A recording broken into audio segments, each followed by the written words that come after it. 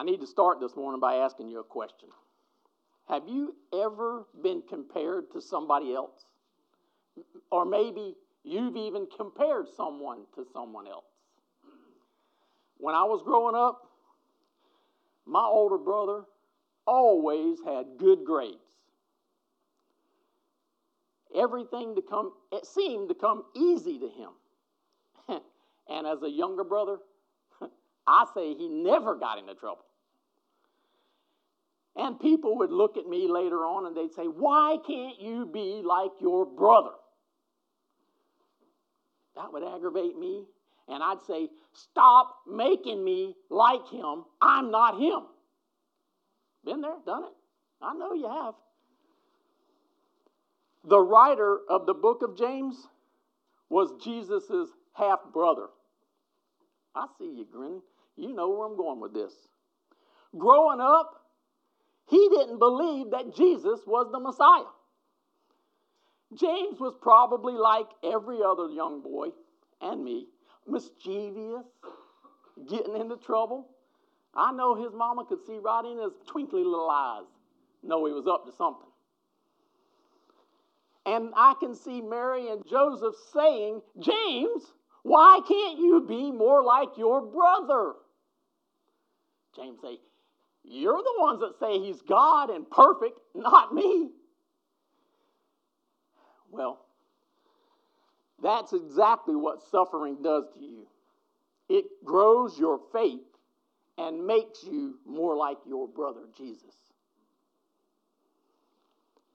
James did become a believer in Jesus after Jesus' death and resurrection. He was the first pastor of the church in Jerusalem. And the church there in Jerusalem was suffering the persecution. And James was right in that with them.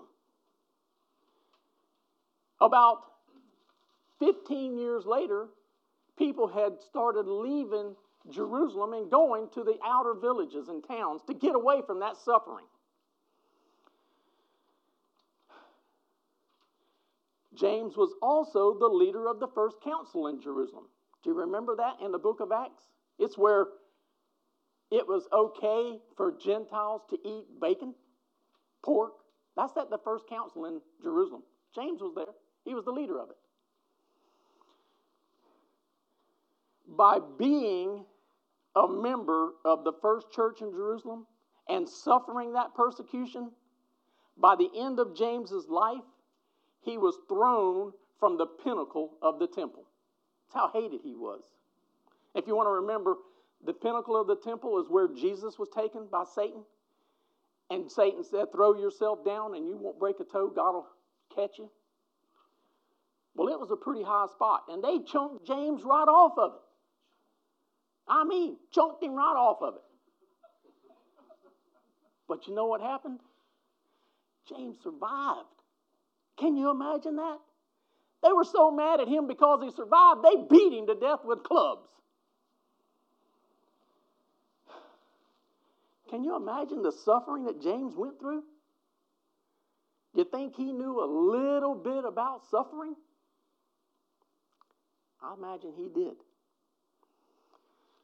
Here's a proposition for today. Life's troubles test Christians' faith to make them the way God wants them. Did you catch that? Your troubles, God's using to make you the way He wants you to be. And I know right here, some of you are going through some kind of suffering right now. It might be money problems because you're not looking to God and His will for you and your money. Maybe it's a job problem. You're looking for a job that you want instead of the one that God wants for you. You may be suffering some kind of chronic pain. I know a lot of you are like me. Maybe it's an illness or a disability. Or maybe a family member is going through some kind of broken relationship. It may be grief from a traumatic loss, like the death of a loved one. We've suffered that here for sure.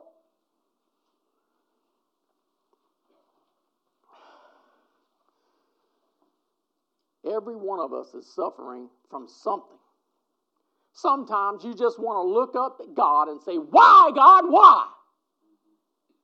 Why do you allow your faithful followers to go through suffering and trying times? How are you using my fiery trials and suffering for my good and your glory? How does suffering bless me?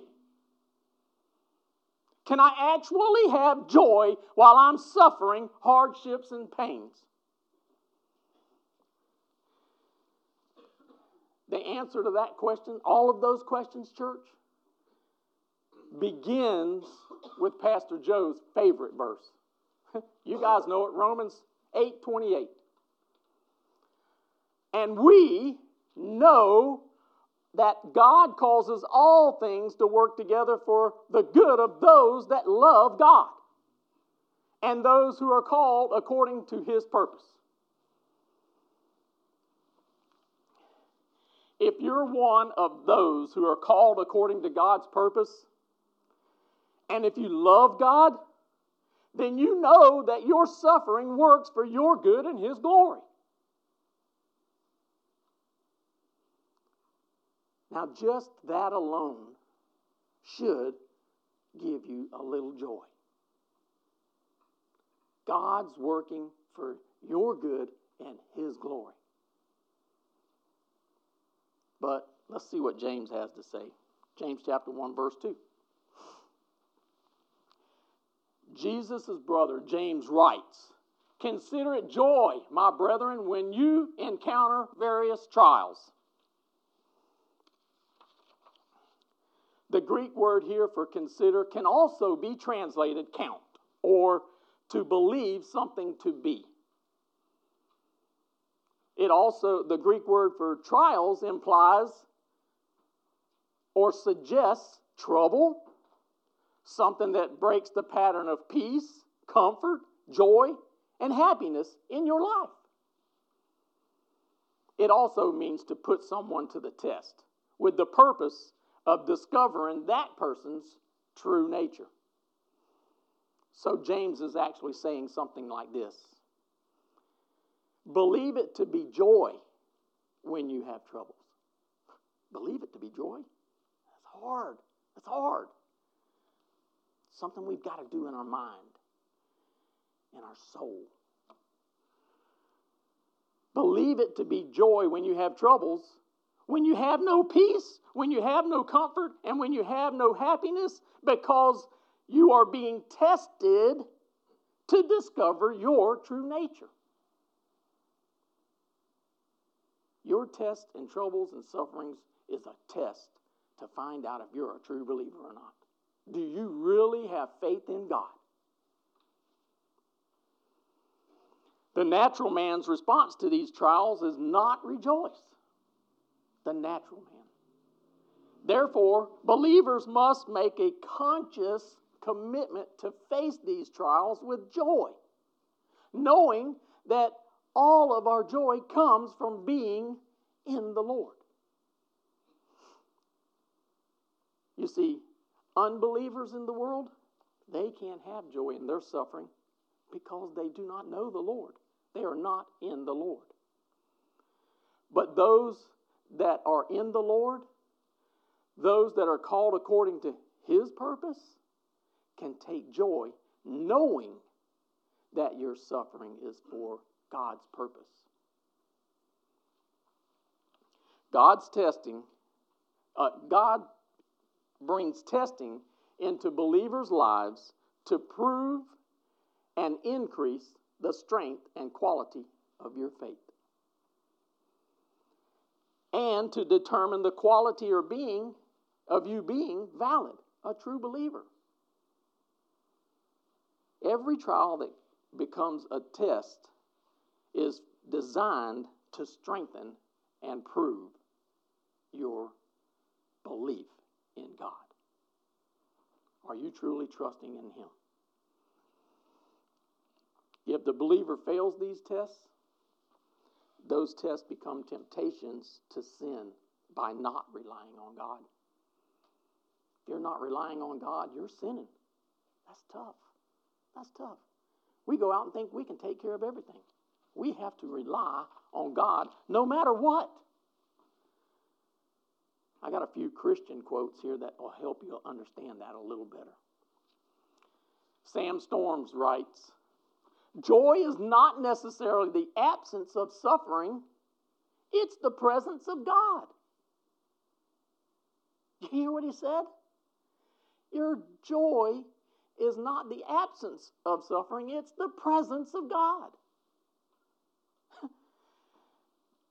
In the book of Isaiah, God says to you, "Do not fear, for I am with you."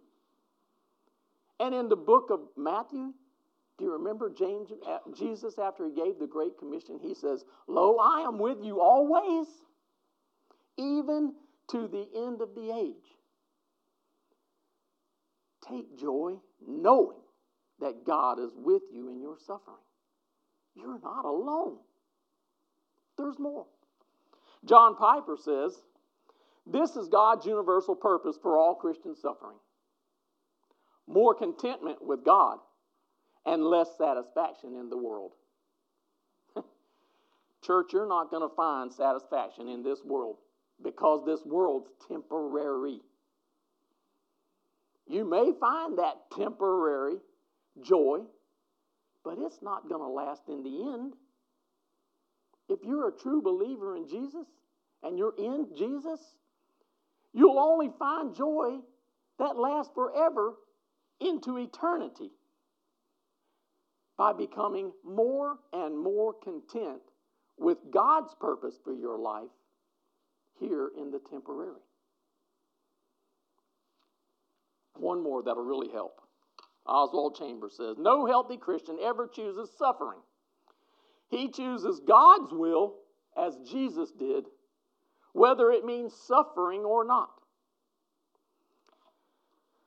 Do you want more problems in your life? Do you want more relationship problems? Do you want more financial problems? Do you want more house problems, car problems? You want more death in your families? Nobody wants that. But if you want joy in life, you must choose God and His will for your life like your Savior did, even when it means suffering. You can't choose, "I don't want to suffer." But did you allow your Savior? Do you know that your Savior died for you? He suffered for you. You must choose that suffering as He did. Here's the point for today. Suffering connects us to Jesus by making us like Him.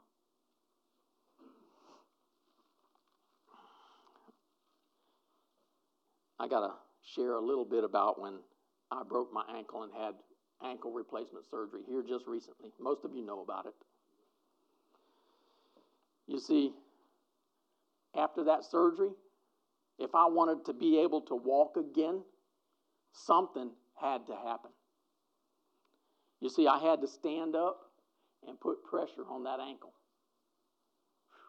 Man, it's tough. Then I'd let off and I'd stand up and I'd put more pressure on that ankle until finally I could stand. And I'd take a few steps, pressuring that ankle to make it do what it was supposed to do. And finally, I can walk on it. And if you see me walking around, most of you know I don't even have a problem walking most of the time. You see that twinkle in my eye, brother? Most of you that were here at our bonfire, I can now walk, and I can even dance around on it a little bit. It's not without suffering. It still hurts. That pain will probably never go away.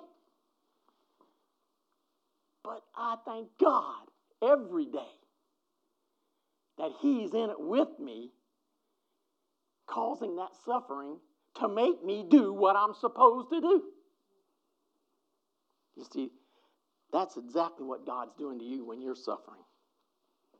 You're being pressured with some kind of suffering. As you continue through that suffering and not losing faith in God, you're being built up. You're building up your endurance of faith in Him. That's what suffering does to you. Causes you to draw closer to God and build your faith in Him. This world is full of all kinds of various trials. Those that you've created for yourself because you sin. And the natural ones. Things that just happen. Hurricanes, illnesses, deaths. We've been talking about them for a few weeks now. Sins that we cause and natural sins. Those things cause us suffering. We're not going to get away from them. When you don't have a job, or the one that you have is not the one that God has for you.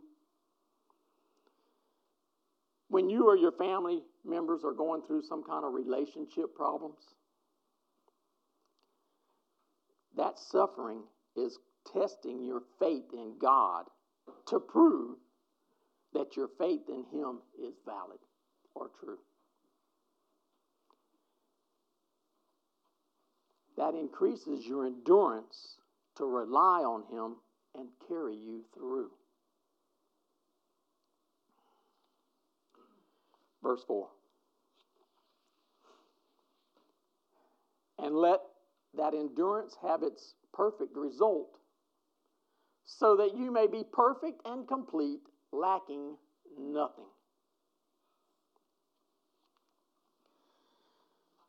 So that you may be perfect, here in this verse, does not mean that you are sinlessly perfect.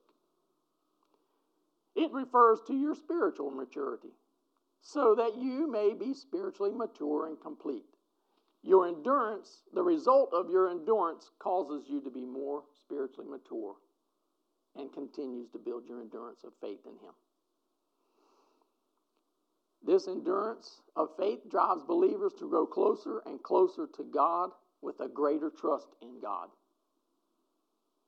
The endurance of faith produces stable, godly, righteous character and perfection.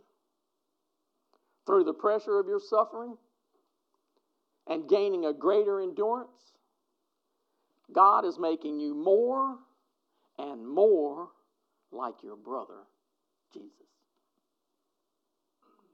As believers, you are being made like Him because in Him you are perfect. Did you catch that, church? If you're in Jesus, you're perfect. No, you're not perfect in this world, but in Him you are perfect. Oswald Chamber writes, believers are in Christ perfect. Every one of them. True believers in Christ are perfect. However, the idea of perfection is not limited to spiritual realm. Our suffering causes us to grow more spiritually mature each day. Yes, that's true.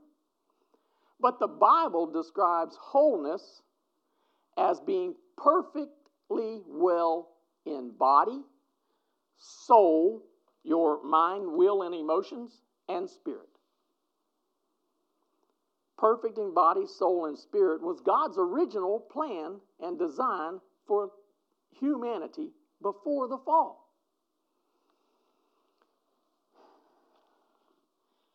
And believers will be perfect and complete, lacking nothing when Jesus comes at the end times. You know I wasn't going to have a message without talking about eschaton. I got to talk about it, brother. We're there. We're going there. Hallelujah. I can't wait. Church, I just can't wait for it. I'm excited about it. That gives me joy. No, I'm going into eternity at the end. That ought to give you joy there too. Sorry, rabbit trail there. Now for our application. Endure what is to come by setting your mind, will, and emotions on what strengthens your faith.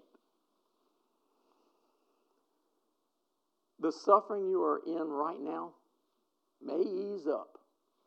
Mine has. It may ease up. It might even end. But if you are a true believer in Jesus, then you're going to have more suffering. If Jesus, the perfect person, suffered, what makes you think you're not going to have to suffer? You're no better than he was. If he suffered, you're going to suffer. If you're like him and you're in him, things are going to happen to you like they happened to him.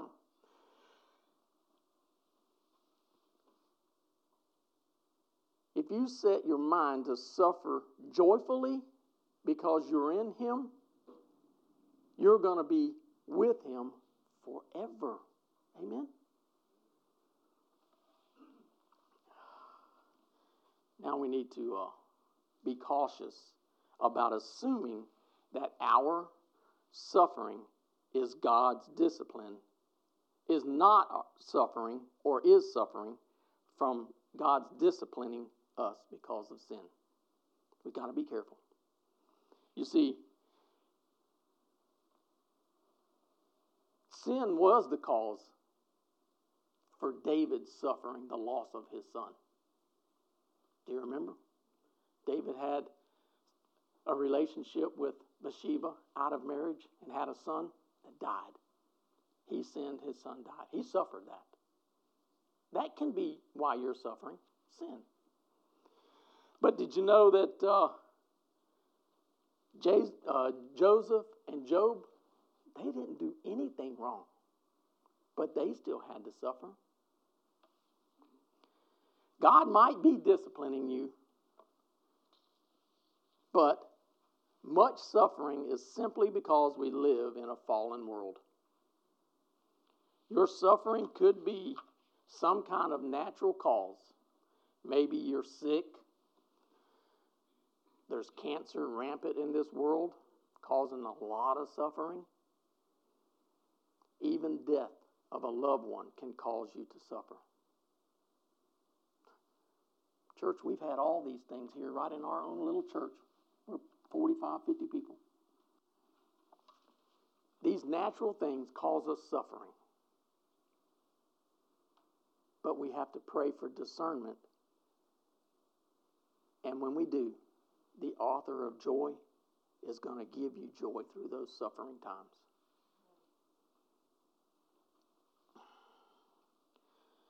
The pain of suffering that you're going through right now is building your endurance.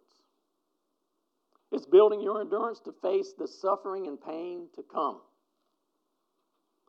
God is pressuring believers to build their faith in Him so that they will be able to endure the suffering and pain at the end of their life. We're all headed there. Because Adam and Eve sinned, we all have to die. And it comes with suffering and pain. But the pain and suffering that some are going to face at the end times, that endurance is building you up for that too.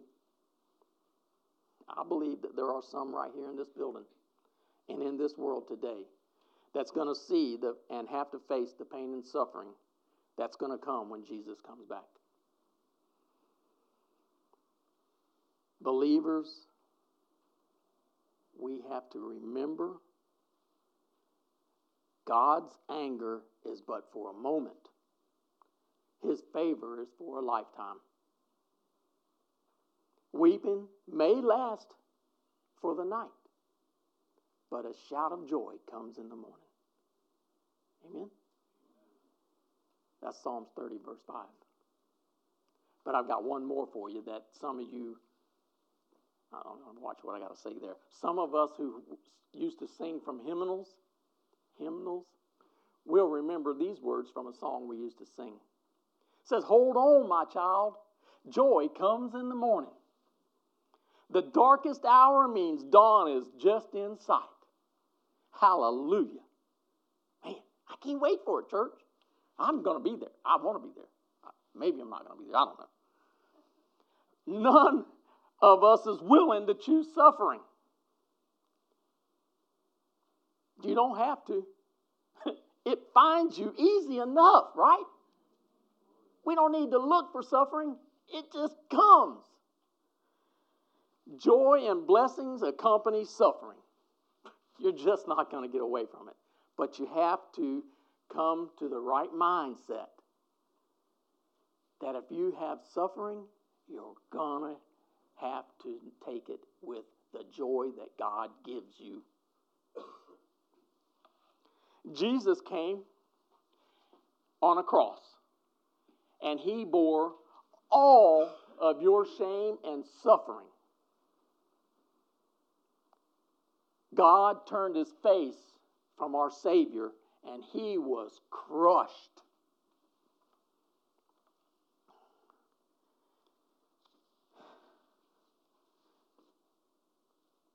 He has not, nor will he ever crush those that truly believe in him. He took your pain and the penalty that you were supposed to take, being crushed and turned away from by God. But you don't have to take that suffering and pain because Jesus took it for you. Can you get joy out of that? Just think about it. We're going to be with Jesus for eternity. This life is temporary.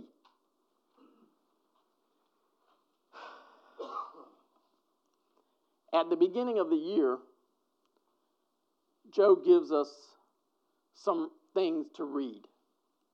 He gives us a reading plan for the year so you can read through the Bible in a year. He suggests some books to read, some inspirational books to read. He gives us his preaching calendar so that we can be ready for the Sunday that's coming or the next kindred that's happening. He also gives us some devotional books to read from.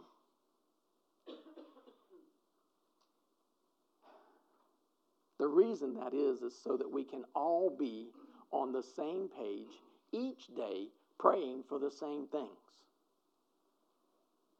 You're not alone. That's what it's for, to bring you together. Today I'm going to share a story with you from a devotional I've been reading.